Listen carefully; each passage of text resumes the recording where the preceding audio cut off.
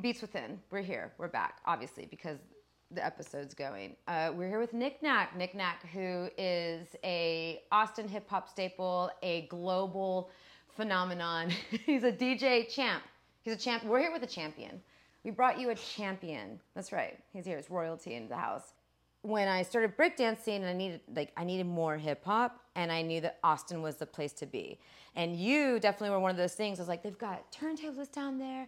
They have like hip hop hump days. You know, they have like Mecca. Like they have all these things. And so I packed up my little bags, and I came all the way to Austin. I couch surfed before I got here. You know, saving up money. I got into a weird apartment in the parking lot of Fiesta on 38 and a half. 38th, Yep. I lived in that little apartment, and you know, this is like where I wanted to be, and like you were part of that culture, so thank you. Oh wow. What nice for sure. Thank you for such a kind wow. The night that there was at Old Emo's 2, right, the annex, where I believe you were performing. Holy cow, Tatsu Romeo was performing. Yeah, Romeo, that was the King of Scratch. Yeah.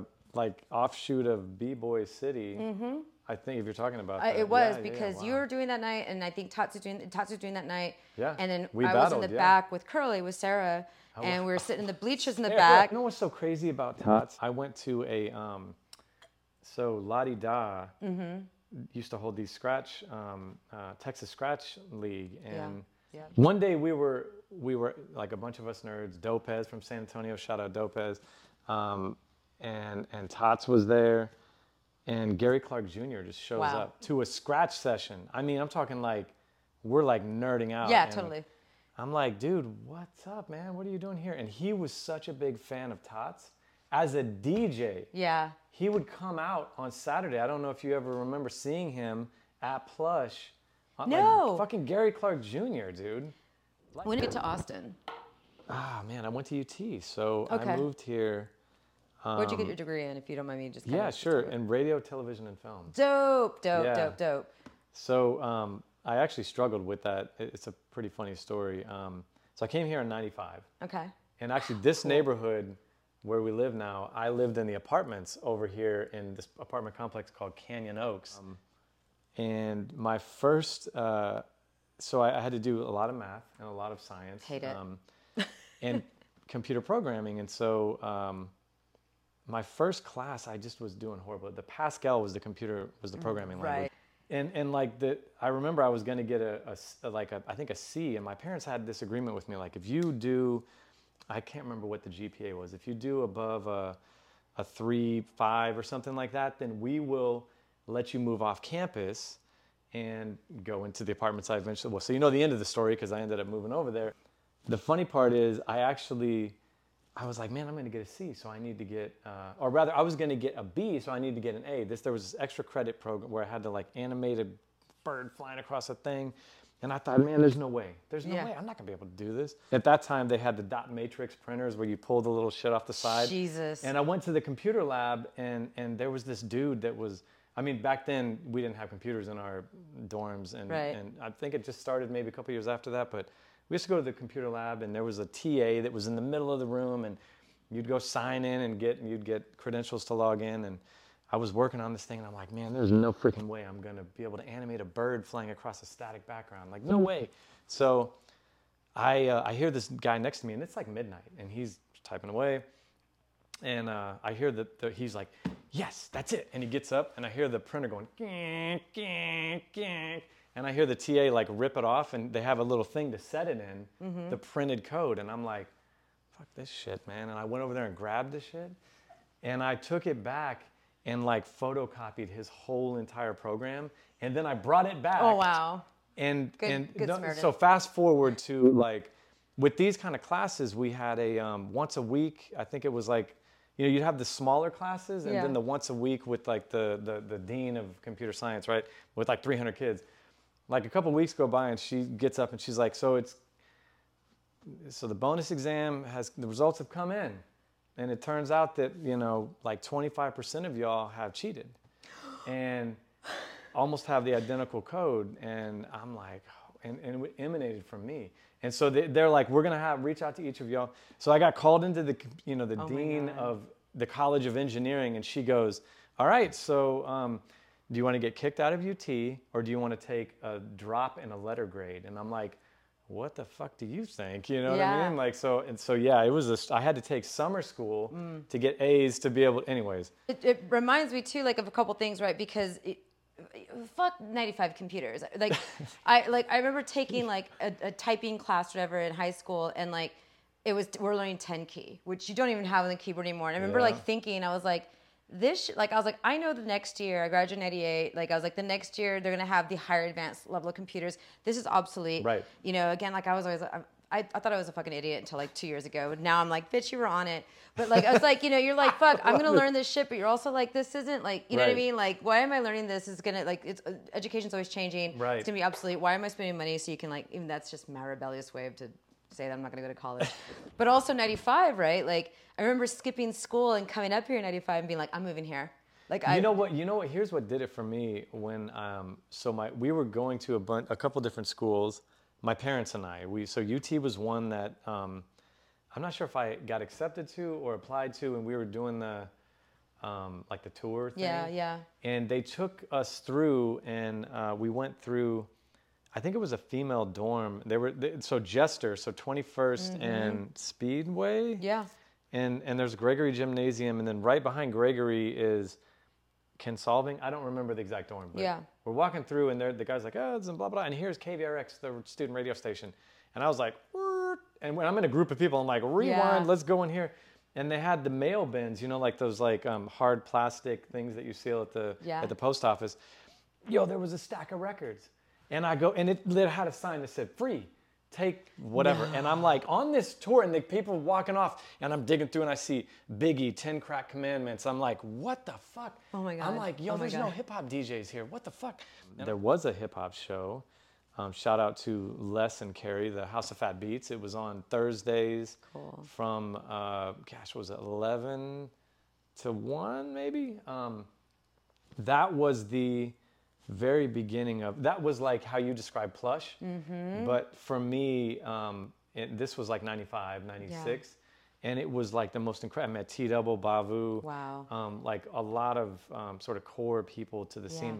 Romeo, you know what I mean? Like that's where we met. La-di-da, I could go on and on, X-Man, but they weren't DJing. They were just playing records, and so I thought, well, I'm about to DJ. So like maybe a year or so later, that's kind of how that happened. I was just persistent, you know what I mean? Like.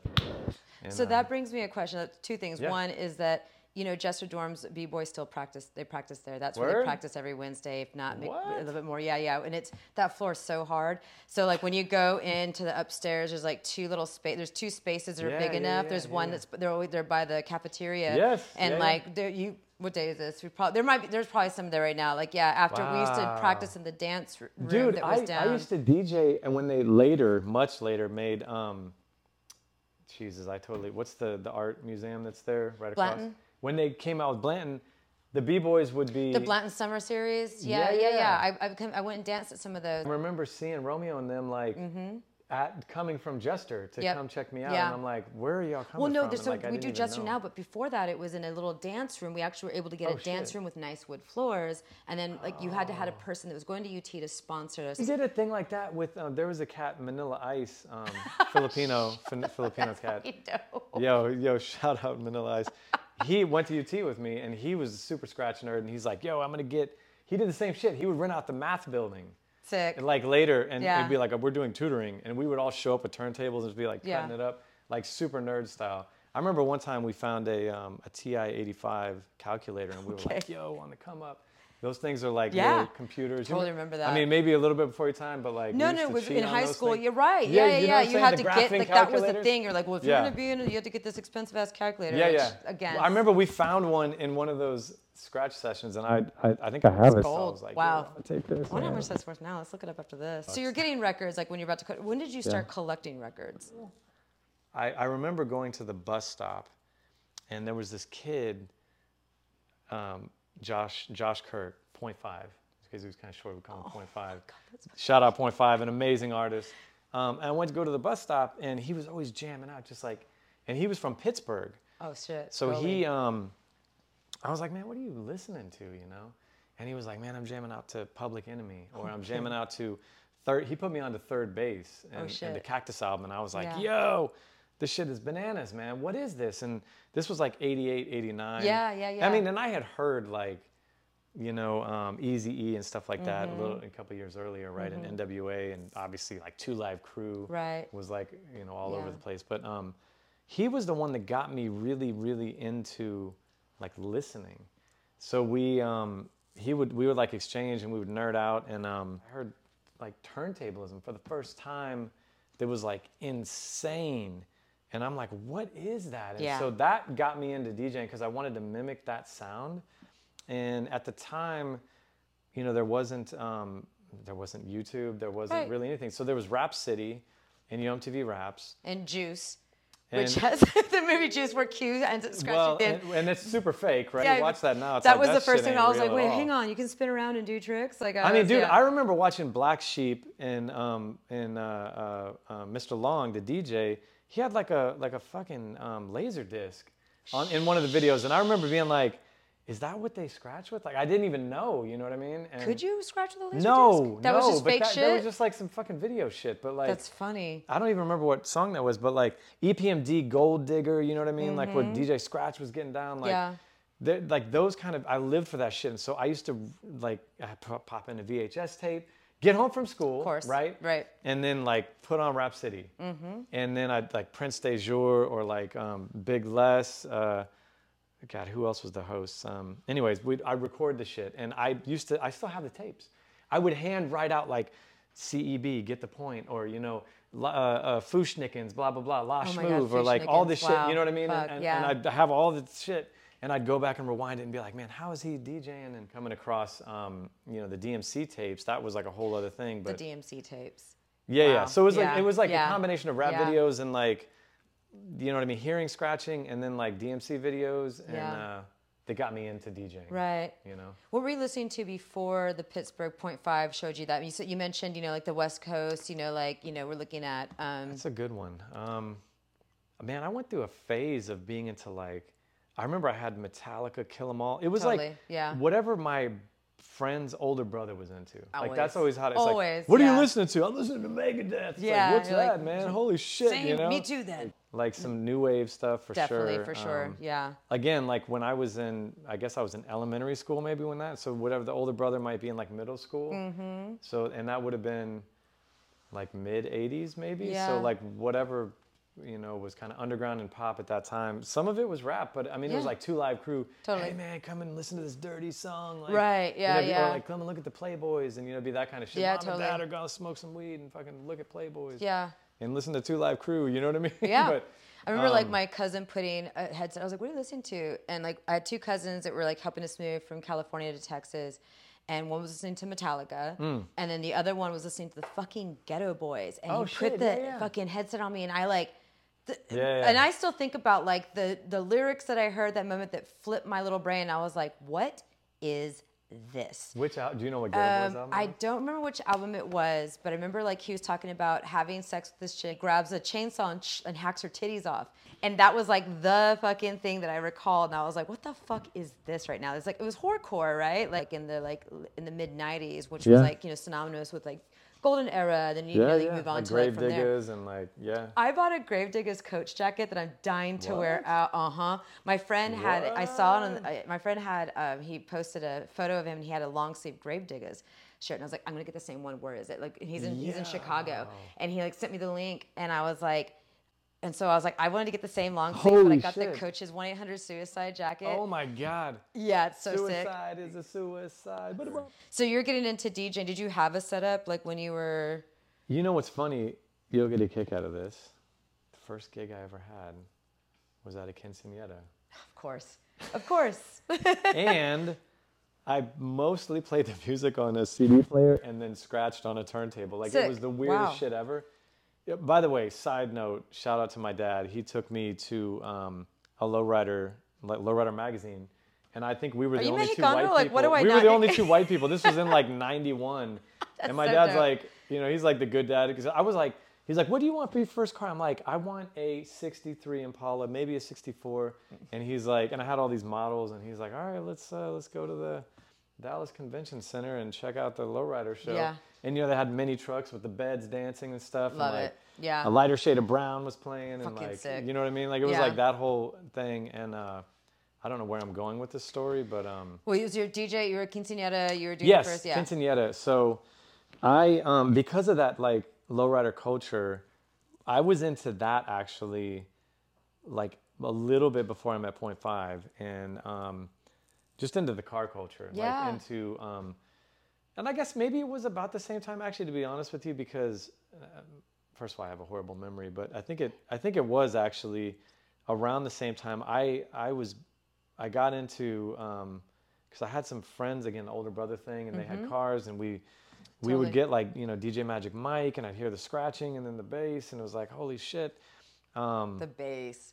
Dude. Nice 808 fucking Miami bass like influence. I mean, we're living like through the I-10 also, so we're getting all of that, right? Yeah. I don't know how far that went up. I don't know if East Coast was super into that, but I know that like we were, and like the hearing the 808 cowbell and like all of that. Like I was like when I finally recognized how much of a music fan I was, and like going back listening to like Timmy T. And like that's all acid, right? Like that's all acid breaks too. So I'm like, oh, I've always liked this shit. Dude, like the whole like Miami sound was like super influential, I think, especially on Texas, man. Yeah. I mean, you think also the Bay Area, right? Like Too Short. Yeah. A lot of that was like car culture stuff too. Totally. I think it was like the collision of all those things. But at any rate, one of my first gig was actually at in middle school. This chick was like, I was doing like mixtapes and shit in school, and she's like, hey, do you want to DJ my quinceañera? And I'm like, what does it mean? And I don't know what that means. And she's like, well, come out. And so I go out, and my dad drives, me, I can't even drive yet. And we take all my equipment, and I had the speaker box with, Radio Shack 12 inches and like a receiver and like a little turntable. And we go, and he helps me set everything up. And he's like, all right, I'll see you later. I'll come back and pick you up. And like, we're drinking beer. It was in a fucking barn. Of course.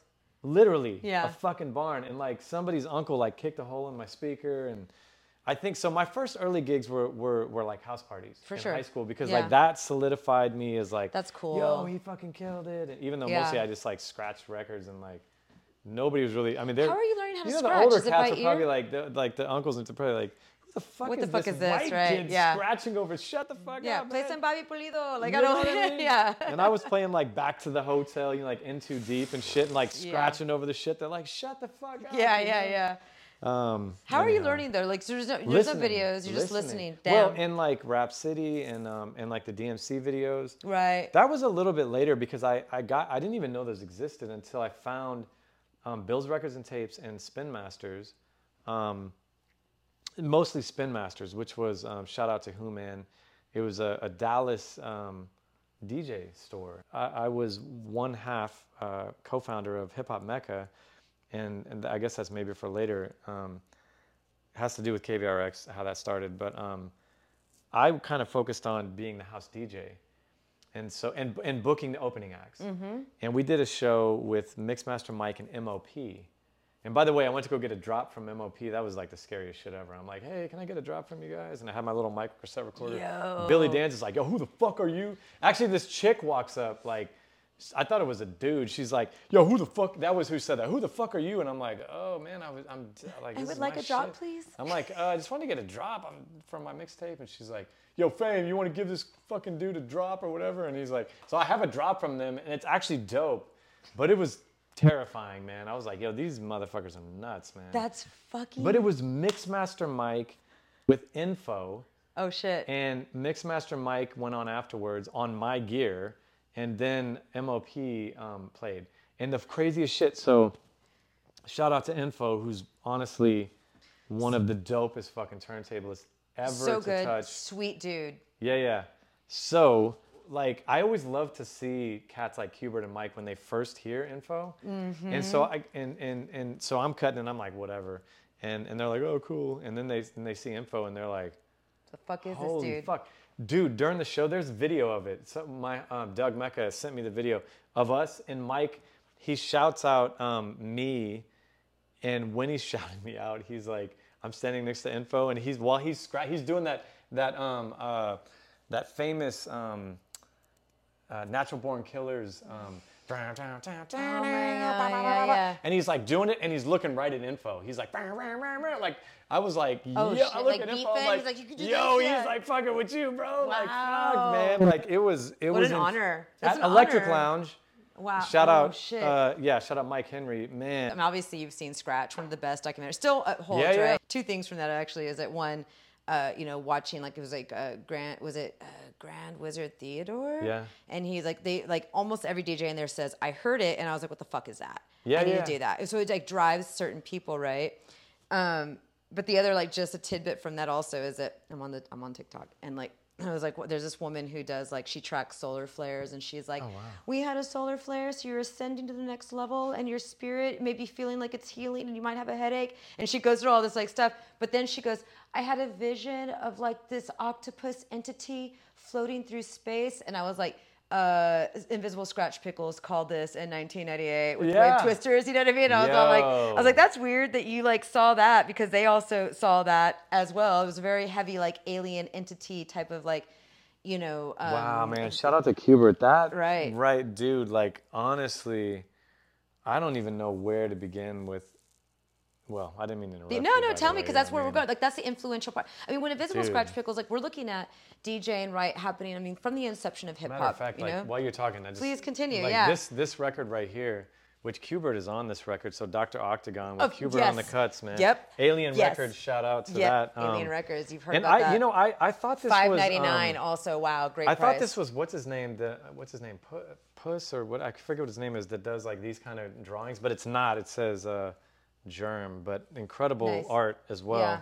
But yeah, I mean, bear witness, dude. The Kubert gets biz, unbelievable. I heard this on KVRX. Fucking wow. This came out in, when is this? 95. That aligns with my story. Yes. Thank God, my memory's not. So 95. Also bad memory. I remember Les playing that, and I was like, next level. Totally. Kubert is literally an alien, to your point. And I love that too. Like again, like when I'm bringing up Scratch, and people probably know this, but Mixmaster Mike talks about this, right? He's like he's doing he's showing what he scratched. What is it, Robert Johnson, the old school Crossroads track, and he starts scratching it. And he goes into Dead Presidents, Bigger Than Hip Hop, and now like just losing my mind once I understood where that sample comes from. But he was talking about in that documentary that. Again, talking about how Invisible Scratch Pickles believed they were communicating with aliens through scratching. And he says he was scratching one day and he saw lights come down and like landed in the football field across from his apartment. It's like, I've been communicating to aliens because, you're doing this for hours, right? Like when you're in it, you're here just scratching and spinning for hours and hours and losing track of time. And he, at that point, was believing he was talking to aliens. He was right before I moved here. And so 94. Anyways, I don't know how I ended up like in a car or like smoking weed or doing something, and I was talking to Mike, and I'm just like, oh my fucking God. And he literally said that, what you just said, like before, this was way before Scratch. Yeah, like, Scratch and he came was out like in 99, 2000. I was talking to him, and he's like, yeah, man, like I talked to aliens. And he was like dead fucking serious. Yeah, he's dead fucking serious about it. Yeah. You're DJ middle school, you're learning how to scratch. What do you think was your moment where you're like, all right, I fucking got it, I'm doing this shit? 16 or Love 17 maybe. So you got that young fire. Like yeah, but no, I wasn't. I was very like not sure of myself, and I got second place, and so I was like, holy shit, and that made me. I wouldn't say cocky, but it like. You have an affirmation. You're like you're affirmed on. When I came to Austin though, when I was 18 and I came here, I was definitely cocky. Hell yeah. Because I was in my second one and I had got second place to that, and Casanova. Shout out to Casanova, who's an old school Austin like institution DJ. Yeah. He did this mix of Run DMC, I never forget it, with Sade, Smooth Operator, and it was like the drums of Run DMC, and I was just like, okay, because I was just like scratching, and he did that, and the crowd was like, all right, Nick, you're fucking done. And I mean, I still remember that to this day. Like, shout out Cass, man, like he killed it. But when I came to Austin, I had that kind of like, to your point, maybe affirmation, but also ego a little bit. Yeah, and you gotta have it. You have to. I found the 10 Crack Commandments and did the whole radio thing, and then I remember watching. What the reason why is because I found out KVRX at the time was now they split frequency with a co-op. So co-op is 91.7 during the day. Right. KVRX is at like 10 p.m. They switch over. or whatever, 7 p.m. I don't know what time it is, but it used to be. I don't even know if co-op was even a thing, but they had KVRX had a cable. Yeah. A fucking cable, 95. Were you there when Gibby Haynes was also DJing? Like Gibby Haynes from Butthole Surfers? I think he was doing that like maybe like 98 or whatever. But continue because he was fucking crazy, like on crack and on the radio for like 5 hours straight. So, I think it was man. KVRX, yeah. I remember going to the station, like I said, I found those records and I was like, yo, how do I get on? And they're like, well, first you got to pay your fucking dues and you got to do a bunch of volunteering and then you got to play at 5 a.m. on the cable station. I'm like, well, who hears that? They're like, it goes to pretty much only Jester. And I'm like, okay. It wasn't even, it was cable radio, dude. That's bananas. It wasn't like cable TV. It was like you had to be, I mean, we literally had to know. So you're listening. like playing, you don't get visuals, but you're hearing the audio through the cable radio? I don't even know how the fuck it works. Wow, man. you're just doing it, you're like, I don't know how y'all receiving it. Something yeah. on the cable dial. And it was at like 5 a.m. on a Sunday. Dope. And I had my boy... People are listening to it. They're waking. That's an I don't know, party dude. situation. That is definitely... They're up. My thing is I was recording everything that I did and I was releasing mixtapes and doing that kind of shit. Because I was like, I don't give a fuck. I'm just making a name. And then 6 months of that, they were like, okay, we're going to give you a shot, but it's the early slot. Sorry, I was doing like 4 p.m. with this dude. Damn, Wale, man. Like, was that his name? Fuck, I'm so bad with names. This MC that was dope as fuck it was him and I were doing a show on cable. And then I ended up doing a very, very Sunday morning on FM at like 5 a.m. And me and my boy from Plano, Brock, he would drive me. He lived in Castilian, which is a dorm like off of. And shout out to Jason Dozier, rest in peace, man. That's a whole nother thing. But I didn't even have my turntables with me. He let me borrow.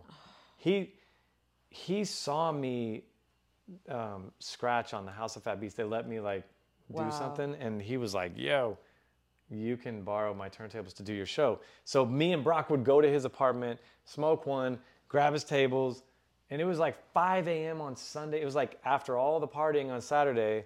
Then we would go do the show. And no one listened, man. And then finally, the station was like, all right, we'll give you 10 p.m. on Saturday. And I was like, are you fucking kidding me? This is amazing. So it like opened all these doors, man. Building relationships with like Domino at Hyro, like that was our first show. So me and Domino had the idea. I was like, yo, man, we got to bring Hyro out here, man, in 97. And he's like, dude, fucking hook it up. And I was like, man, I met this cat, David Crump, and I was like, yo, he used to throw shows in Boston.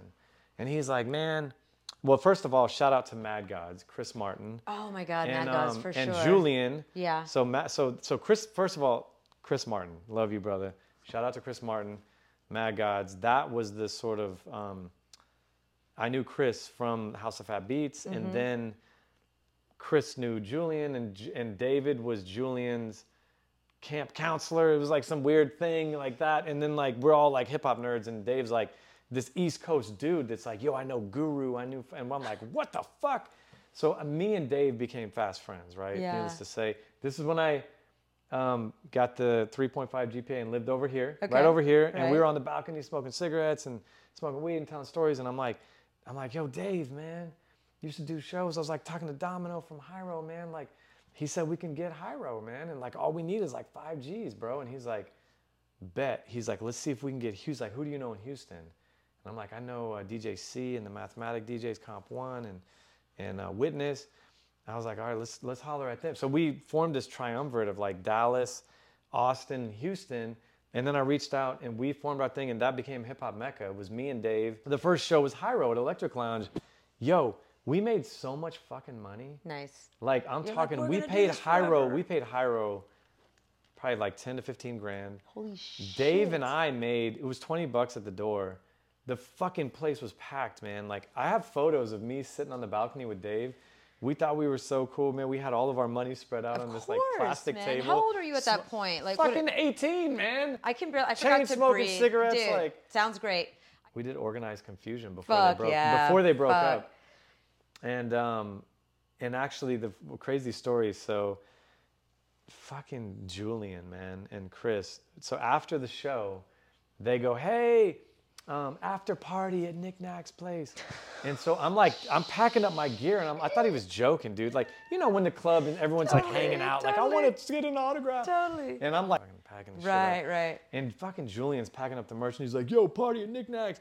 And which is like right over here. And I'm like, did you just fucking say my address, bro? Oh, no. I didn't think anyone heard it, right? But like, dude, and I go over, and there's like a fucking party in my house, in my apartment. And I'm like, yo. Yeah. And fucking Pharoah Monch is in there on my bed, yo, like talking to this girl. He has like a 40. He spills a 40 on my bed. I'm like, and yeah, it was crazy, man. That's but crazy. I'm on the balcony. I'm like, yo, I gotta go. People, motherfuckers are smoking cigarettes, putting them out on my carpet. And I'm like, yo, this is my apartment, man. Come on. Someone's peeing in the corner. You know, it's like that. This is house party, essentially. Yo, like, it's Kid and Play's house party, my essentially. whole apartment was like this big, you know what I mean? With yeah, a bedroom here, you know what I mean? It was tiny. And it had this balcony. And dude, it's right over here, Royal Crest, man. And so I'm out on the balcony smoking a joint and talking to Prince Poe from Organized Confusion. Okay. And me and X-Man, and he's like, I'm like, yo, he's like, man, why don't y'all have a label?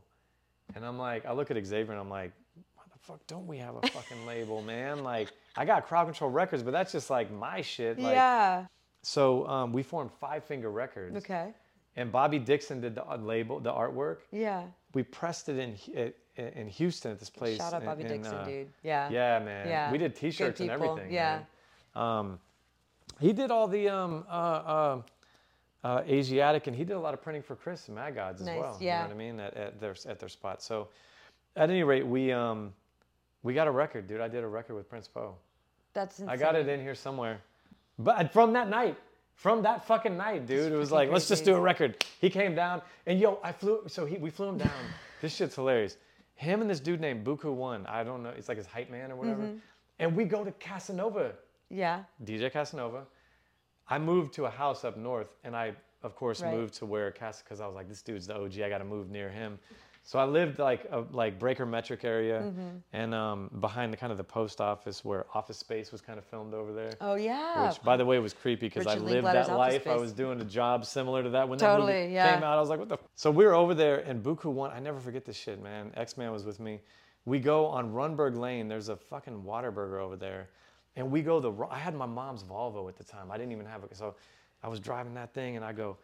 And Prince is like, man, I want to, you know, it's like late night. He's like, I want a fucking cheeseburger. And I'm like, so we go the wrong fucking, I'm like, I got this, bro, but we got to go the wrong way on the access road. Oh my God. And to get to this, because I didn't want to drive all the way to 183. So I'm driving these dudes, I'm like, in this Volvo. And we go the wrong way. Shout out Xavier, he remembers this story. And we go through the drive-through, and... so you made it, thank God. No, we made it. And we go through the drive-through, and fucking... The Whataburger is on Breaker, and it's on Breaker in 35 because I frequented that place, man. Texas. So we go through there, and dude, Buku One is in the back, and he goes, man, let me get that chicken, that honey biscuit chicken. And he's like, and he goes, what is that? He goes, what is that soup on there? And the guy goes, soup, and he goes, nah, that's gravy, man. He goes, gravy? Like, he's from New York. He's never even, and he's like, you get a thing of gravy? And I'm like, yeah, man, let's get some. Yeah, we do a lot of things. Yeah. And we're driving in the hood. I mean, not really the hood, but like over in that area, like the Runberg kind of. And he's like, yo, these houses are fucking mansions. And I'm like, this is like, okay, man. So, you know, like in Hip Hop Mecca was the other thing, right? Like Hip Hop Hump Day. Yeah, Bavu. You know? Man, Bavu was such a show. Actually, you know what my first experience with Bavu was? There was this club called Catfish Station on 6th Street. And it was a fucking shithole. But we went in there because, I mean, Alcoholics was like one of my favorite groups. For sure. Absolutely. And so this is when their first album came out. Yeah. And I saw the flyer. And by the way, CBS... crew. Can't be stopped. Shout out fucking Blitz. Dude. Yeah. There was a couple of spots, Alien Records and Blondie's, where you'd go and you'd see flyers for like hip hop shows.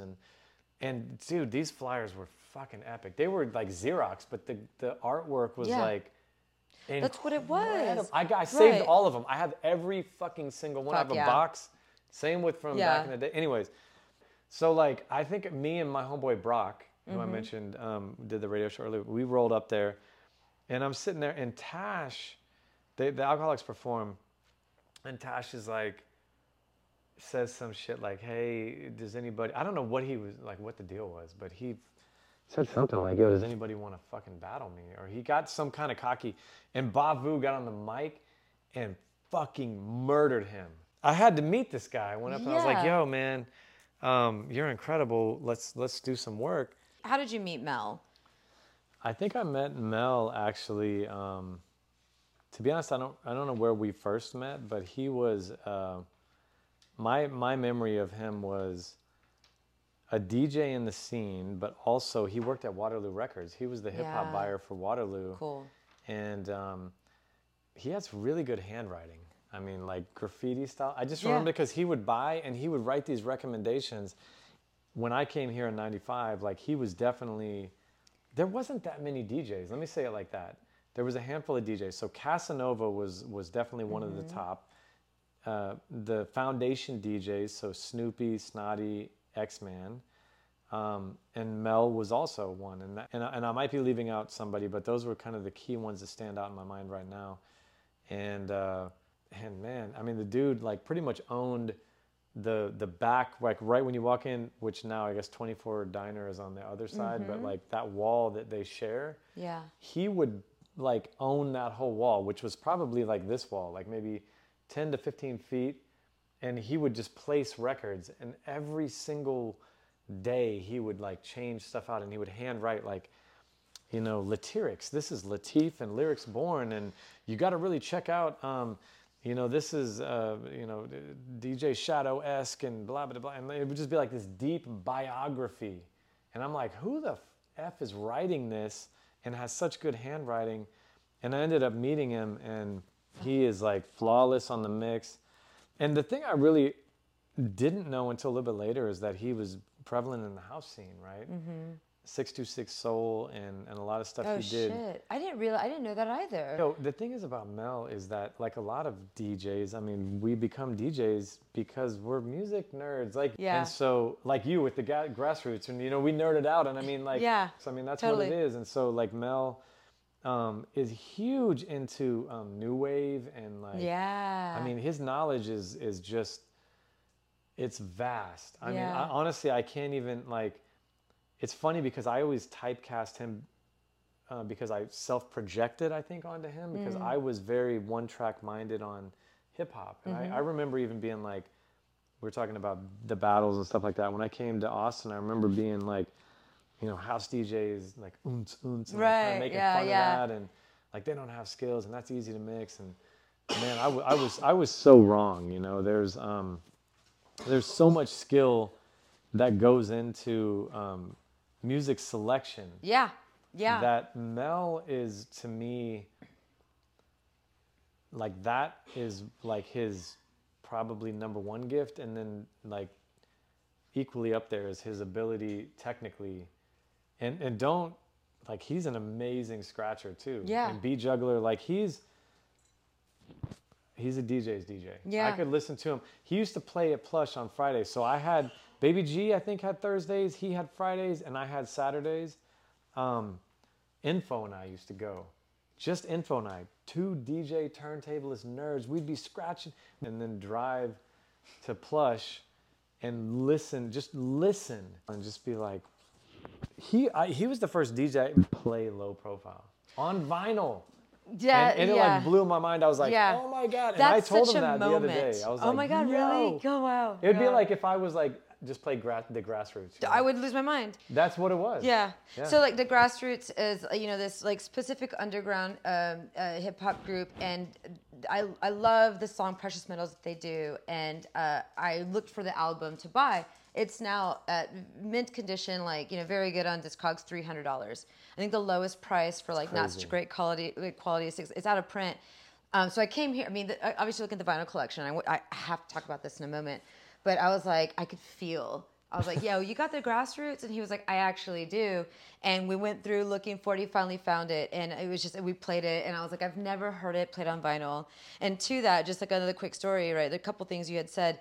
I saw House Shoes a couple of years ago, and he played Kev Brown, Always, which I've never heard anybody play out. And I lost. And again, there's like 7 people in the club. all just hip hop nerds, right? See, this is why. So, like the vibe that you're. Sorry to interrupt you. No, please. What you're talking about is what I want to do, and I'm not trying to selfishly promote my shit, but No. like playing with chorizo at Dante's. This is what I want to do. Yeah. Like it's funny because I've heard people say, "Oh, I'm a member of Soho and I'm gonna go," and I'm like, Right. "Yeah, well, like whatever." Right. I'm gonna play that set. Yeah. I'm gonna play the shit that you can't find on Spotify or whatever. Right. And the shit that like people know me for. I had a radio show on KBRX the radio show was called The B-Side. I always played the B-side, the shit that you didn't know necessarily. Yeah. But and it would be, that's why I have all of these records. And I I know love whenever that. you mentioned the Grassroots, I'm like, oh yeah, Conception Records. Yeah. Supreme, shout out Supreme, Jake One, you know what I mean? Yeah. Like, but that, I'm a massive nerd of the stuff that I feel like people should know that's really good that they don't know. And so I think that's what we have definitely in common. Absolutely. I was with Lorenzo Benzo the other day, and and obviously he's a great teacher, right? He was running Dub Academy for a minute.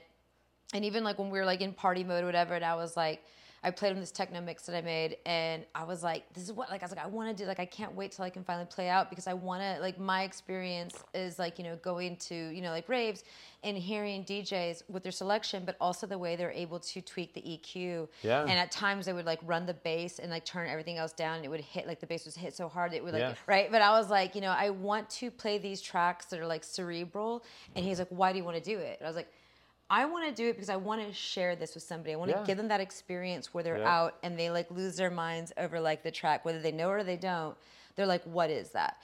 And like, that's like the whole thing, like I talked about this with some other DJ. We were discussing like the difference between, and Anna Morgan and I talked about this too, is like the difference between being masturbatory and being like, this is me, this is what I like, and I'm gonna do it, but also being, a lot of people think that's what scratching is, and that's why you do, when you're in front of an audience, have to kind of like watch the audience and see if they're responding. It's kind of like jazz too. If you're doing like a jazz solo and like a dance party, it isn't going to work, right? Right. Sorry, I didn't mean to interrupt. No, you're doing this is like what watch we're here the for. Audience, you know. I mean? Well, you know your audience, and like know what they're getting into and know how to rock them. We got party rockers, where it's like you want to share, and when we're thinking about like how hip-hop's changed from the early 2000s to the snap rap era through like the SoundCloud trap era, and where it's at right now, where it's like you have the studio rappers, but then you also have like this punk SoundCloud rappers. We've lost, and I'm not complaining. It's just how evolution of anything goes. People who were coming up past us, they didn't really understand what that is. And I've talked to like younger people, and they're like, well, I don't really get it. I was like, it's the talent that you're looking at, and you have to appreciate what it takes to get there. When people say that a DJ is like, oh, well, I just push play, it's not that. You got to know your track selection. You have to know your track inside and out. You have to know like how to mix it. You have to know like how to also play that volume. Not everything's mixed the same. I can't run everything at 12 o'clock. Right. I have to make sure like that I'm understanding like when this track's gonna come in louder than the other one that I'm bringing in. But see, I think that what's interesting about your saying, so first of all, I'm done. Plus, continue. Go in there. Plus, first of all, plus 1,000. I mean, to me, but I think what starts that acknowledgement or that interest in that is the love of music. 100%. And I think, and it's always been there, people that are into music for not the love of music, but for the money or for some other thing, fame, whatever. And those people are fleeting. They're gone. Right. But and this is what I realized much later in my life is that, for house music, it's the same. For drum and bass, jungle, techno, whatever. It's there is a passion for music, and it touches us all. And when that happens, there's a certain point when you become somewhat obsessed. And like, well, it matters how you mix. It matters how long you mix. It matters, can you be technical? And it's not only like scratching and stuff, but how do you, drop the bass or do like, little things. It also matters like what songs you play next to each other. Do you do like, are you playing like 2 J Dilla beats? Are you playing like wordplay off of like this into that? Wordplay. And so it's stuff like that the more you get into this rabbit hole, so to speak. You like we were talking about Alice in Wonderland, right? The more you go into the tree and start chasing the rabbit, the more you're like, there's an entire world here, right. and those are the people that I want to communicate with, because like it is a language. That's it. And so like, you know, I feel like I can appreciate that now, no matter what the genre is, no matter what, even if it's not even DJing, if it's just like I'm going to check out, you know, we were talking about, you know, Bobby playing drums, and you know, and like if someone's into that, and that communication between the band members is a whole other, because I was in a jazz band on that note. Oh, and shit. So, you know, that's a whole other evolution of my, as a DJ, as a turntablist, as a percussive instrument. And so like, you know, to me, it's I'm sorry, I'm being very long-winded, but no, the expression of the music, I think you get kind of to a certain point and you're like, I want to communicate on a deeper level. Yeah. And then you use those modes of communication of like tweaking the EQ, or like the drummer, you know what I mean, doing like ghost notes for the bass player, and the bass player being like, oh shit, I man. think it like, involves what the fuck? the brain. You know what I mean? You know, like even if you're somebody who's not into it, like, you know, I've watched people come in and like hear a track that they're familiar with maybe, but it's a pop remix or a pop edit. Right. And then they're like, I watched them to be like, I've never heard it like this. I didn't know it could be this. Right. And, you know, Chorizo and I talked about this, you know, last week, is like when I was watching him at Coconut Club, and I'll see people come in who aren't within the music culture. They just want to go and party. Right. And I'll watch them come in and shift, because they come in all like big nuts and they're like, I make lots of money. Like, I'm just here, like in my, you know, whatever. And then they look and they realize the crowd doesn't give a fuck about like their status. Right. They're here to get down, communicate, and it is a tribal community situation. And then they're like, fuck, I'm not in that. And then I watch them understand what a subculture is. Yep. You know, and then like I've seen some people be scared of that. Like just people I've known personally not really understanding why it's important. I've watched people challenge me to think that I was doing it only to be cool, and then breaking down like what it means to have this culture. Because even so, like, I was at a tunnel party that Growth and Decay did, like in 2018. Yo, I got one of his hoodies, man. Sober, so cool. Sober. I mean, shit, yeah. DJ Sober, yeah, Sober gave. He's like, yo, he DJ'd at Lolo Wine with that cat, and was like, yo, this cat's dope. He's so cool. And we went with Esme. Yeah. Vanya. We sat there, Lolo, drinking wine, listening. We're like, damn, this cat. I got this. I should have worn the sweatshirt. Man. I got the hoodie with the bricks and the growth. Dude, shout out James Harco. You know, like he really was part of bringing this back in. I think Virgil. What was the dude that he did Off-White? What's his last name? He passed away recently. He was at that tunnel party, and he did an entire radio set honoring Texas music. Because he was blown away by this party. And it was like, you know, I tried to bring this one guy in here who was like a sales rep at a tech thing, and I was like, I need you to see what this is. You've never seen it. You're not ever going to see that, because that's not where you flow. But you need to understand what it means to people to like have that. And I was there. I was like, you know, like in my like 38 at the time, and there was these young cats from Fort Worth, a car crew. Skateboarders that came down, and they were house dancing. I was the only house dancer there until I saw them, and they were like 17, 18, and I was house dancing in a cypher with them, and I was like, yo, first of all, how old are you? They're like 17, 18. I was like, okay, how do you know about house music? And they're like, well, we were watching skate videos, and there was, you know, when we were watching skate videos back in the day, it was like other music, and now there's like skate videos where they have deep house, ghetto house like behind it, and they were like, well, we want to know this. They heard about the party. They came down from Dallas to come to the party and see it. And like, this is what spurns off the ideas. This is what spurns off culture. 100%. This is what spurns off like we need that subculture.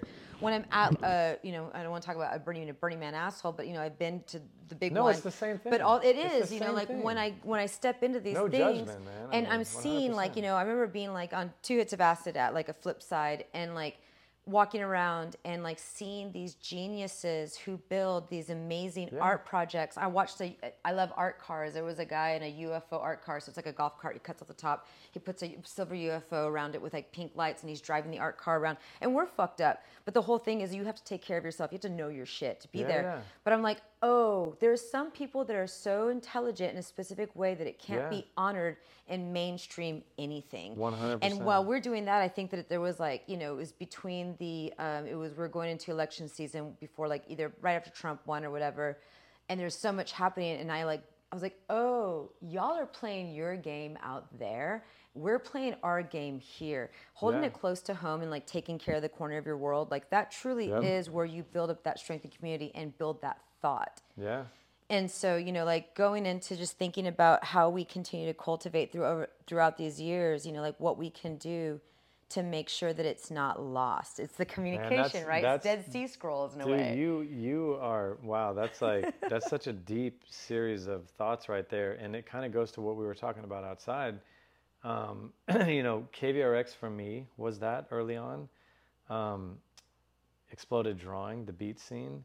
Totally. Was that for me. And you know, Burning Man, is that for a lot of people? Yeah. It is for me. I've never been, but like, Right. I mean, I can totally appreciate that. You know what I mean? Yeah. And there was a series of house parties when I was in high school with the same people. Yeah. You know what I mean? That was that. And it's basically that local community where you have that shared mindset and appreciation, and you speak a language, to your point, where there's just this like innate understanding, and not a lot of words are spoken. Yeah. There's just like this vibe of like, I know you. Yes. Your family, it's a familial vibe of like, you're my sister, you're my brother, and like we understand, and I can be it's a safe, here's the thing, it's a safe space. And that's what creativity, creativity needs that to flourish, but I also think like being healthy and just being a human, you need that safe space. It's the human condition, right? Like I believe that dance and music came before language. I don't know. I wasn't there. Maybe I was. I don't know. I'm sure you're right. But like, you know, like that's like, you know, even when we look at children, they learn to dance before they can learn to speak. You know what's funny is my daughter, like I don't know how to dance really, but I'm so goofy with her, and I'm just very open. Yeah. And we play records and dance here, and like, I mean, I'll do like kid and play moves and like the, you know, the jump over the thing. And, all the goofy stuff, but the thing is that I you know, I'm just having fun. Totally. But I watch her and I see like what it does to her. It makes her come outside when we're hanging outside. Yeah. She's like, hey, what are y'all doing? Yeah. You know what I mean? It's like this it's that familial thing. Yeah. It's like, she's like, I feel safe. I can be this here. It's the safe thing. I'm not closed off. I'm not There's no guarded. judgment. You can be goofy. Daddy's goofy. He farted. He fell on the ground. You know what I mean? Whatever.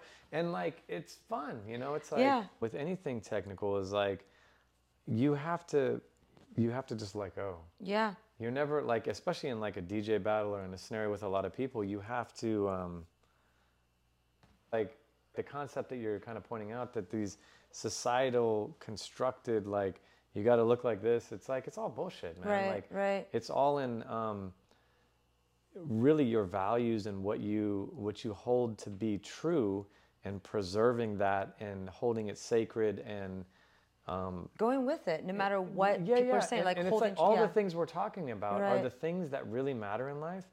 It doesn't fucking matter how you look, or how much money you make, or any of that bullshit. Yeah. What matters is like all of the stuff that we're talking about: community, family, love for music, love for expression, being strong, creativity. to be independent, and like, absolutely. And you're creating, by doing that, and by doing yourself and being who you are to the fullest, inspires somebody else to do the same. 100%. And who knows what we're going to get from that person. You know, just like we were talking about earlier, like I saw this cat, I saw this person. There's The Freshest Kids, which is a really great documentary about b-boys. And I remember like some of like the Rocksteady crew, like one member from there, he was like, if you see me to this day and I wear my hat a specific way, it's because I'm honoring b-boy Spy, who I saw when I was growing up, who he saw when he was growing up, and he would wear his hat a certain way. And you're like, I still carry that in certain things I do. I'm like, well, I saw this thing that I like someone do, and I'm going to put my own flavor on it. Yeah. But I'm honoring that. I've been thinking about De La, who I left the record out somewhere around here. You know, rest in peace, Dave, man. Like, and he always used to rock his hat to the side, man. And that to me is, and speaking, like, I got to talk for a second about De La, man, because to me, I was talking to Russell from Chaotix, who's a legendary producer, Houston, Texas. Chaotix is incredible hip hop group. One of my best friends. We were talking about Dave and his impact. And the interesting thing about De La, just like all it was pure, unadulterated, fucking creative. And just going to vinyl, because we're almost out of time. When I first saw your vinyl collection, it was on the internet. I think it was maybe Instagram stories. Okay. You were moving from one house to another. And my thing was, like, I just bought a house, and I only had, like, a selection of vinyl this way, because I was like, I saw you hauling all of your vinyl. And I was like, yo, to, like, have to carry this vinyl. So I paid no someone. way. This is actually a cool story. I paid someone. Yeah. And we moved most of the stuff on our own, except for this, because of that. It's so heavy. And I got about 10,000 records, and actually I have about another 1,000 under the stairs and up in my studio that I still don't have up here. And all of these are pulled out because I'm doing that gig. But yeah. But Thurman was the only cat that I would trust, and he did an impeccable job. He moved them all. Mel is funny because I talk to Mel often, and we were talking about this outside. So he's been trying to sell me.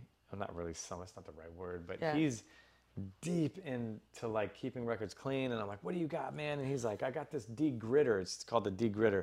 And it's got this ultrasonic cleaning, and it's expensive as shit. But he's like, he swears by it. So I'm like, man, I might need to do it. Cause I'm looking at my records, and I got like, I'm licking them and scratching them. There's always fingerprints, and I played, and there's like this yellow dust. I'm like, what the fuck is this? Yeah. Is this like weed smoke from back in the day, or what is this? I don't even have the little collector, and like Bobby has when we were playing Bobby's records last weekend, and like I pulled the one out. the felt thing. Yeah, and I was like, I got that with the spray, but I hadn't used it before, and I was just even like, am I doing this right? Like holding it down to clean the records. That's like the basics. Mel is in like, we were talking ultrasonic fucking. Yo, that's like the water. You gotta have like shit. I can't even think of the word, man. But the water that's some sort of solution, like a saline solution or something.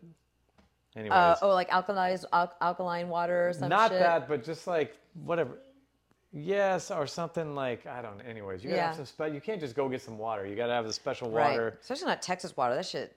You can't use Texas water, dude. Nah, this shit's hard water. That's right. Yeah. So I don't know. It's like a whole thing, but that's what I asked him. This is what I asked Mel. I said, hey man, so I'm obviously a DJ, so all my records have stickers marked for beat juggling. Yeah. So if I put that thing in there, is it gonna like wash the sticker off? Yeah. Because I don't want it to. And he's like, it's gonna get a little wet. And I'm like, God damn it, man. Yeah. So I guess it's optimal, because I was asking him if you could like shrink the grooves. Right.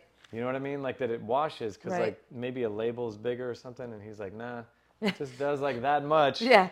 You know what I mean? It has a bath of water like that deep, and it just fucking spins it in that water. And I'm like, earlier I ordered Group Home Superstar doubles off of Discogs. Love Group Home. By the way, I mean literally this week or last week, and I've successfully avoided it.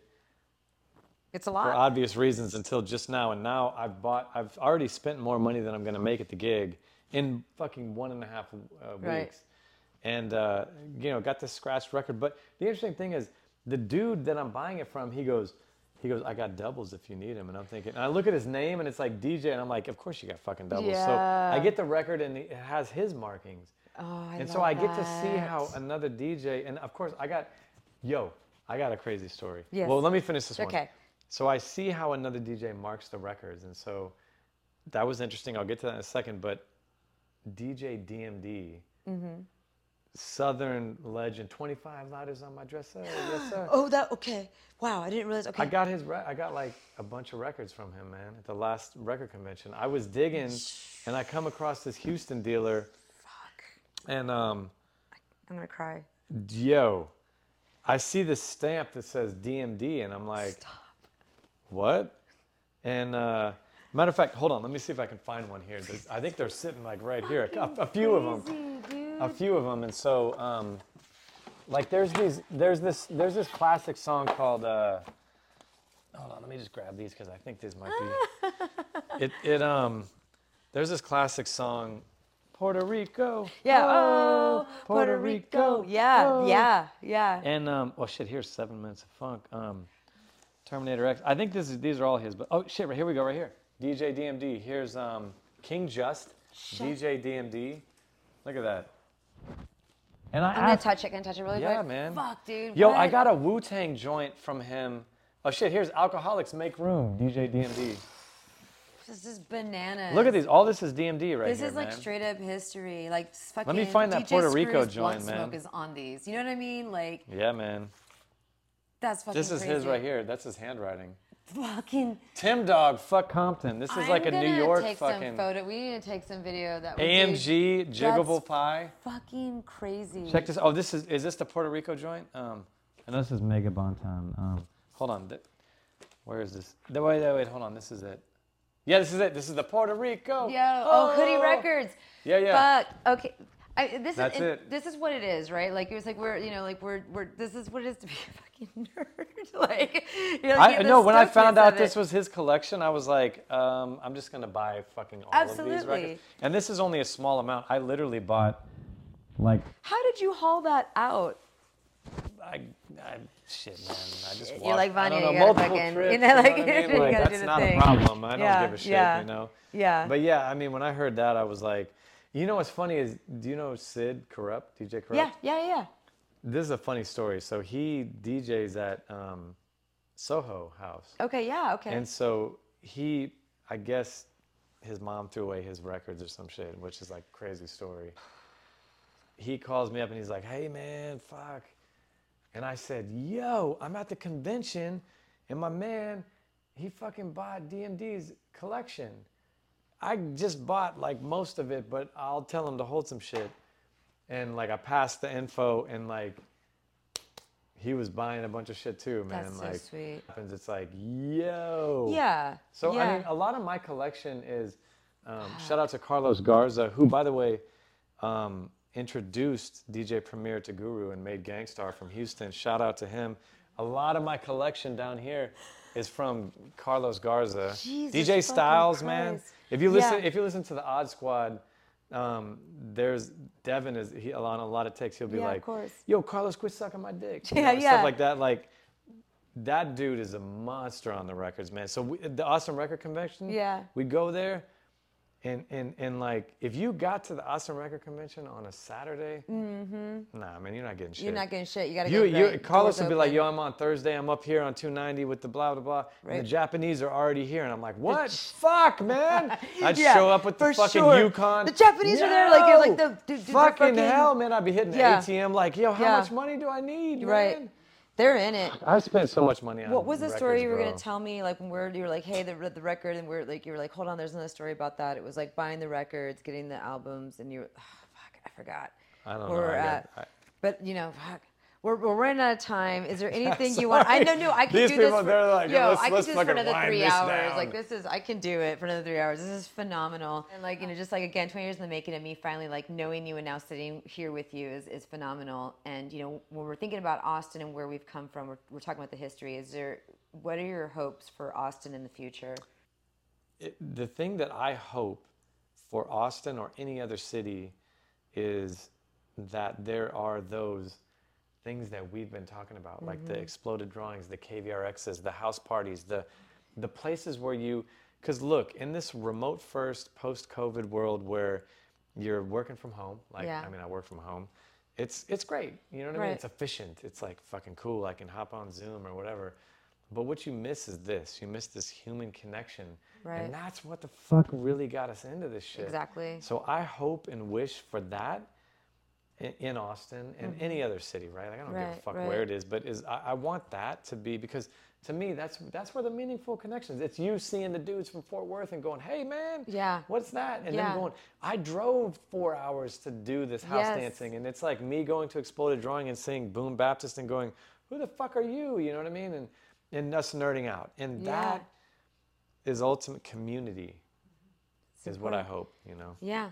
That, and I'm gonna cry. Like, okay, like I just fucking, this is phenomenal, dude. Yeah. I love y'all, Thank you so much. I love you. Yes, I love you so much. So thank you for doing this with us. Thank you. See you later. Bye.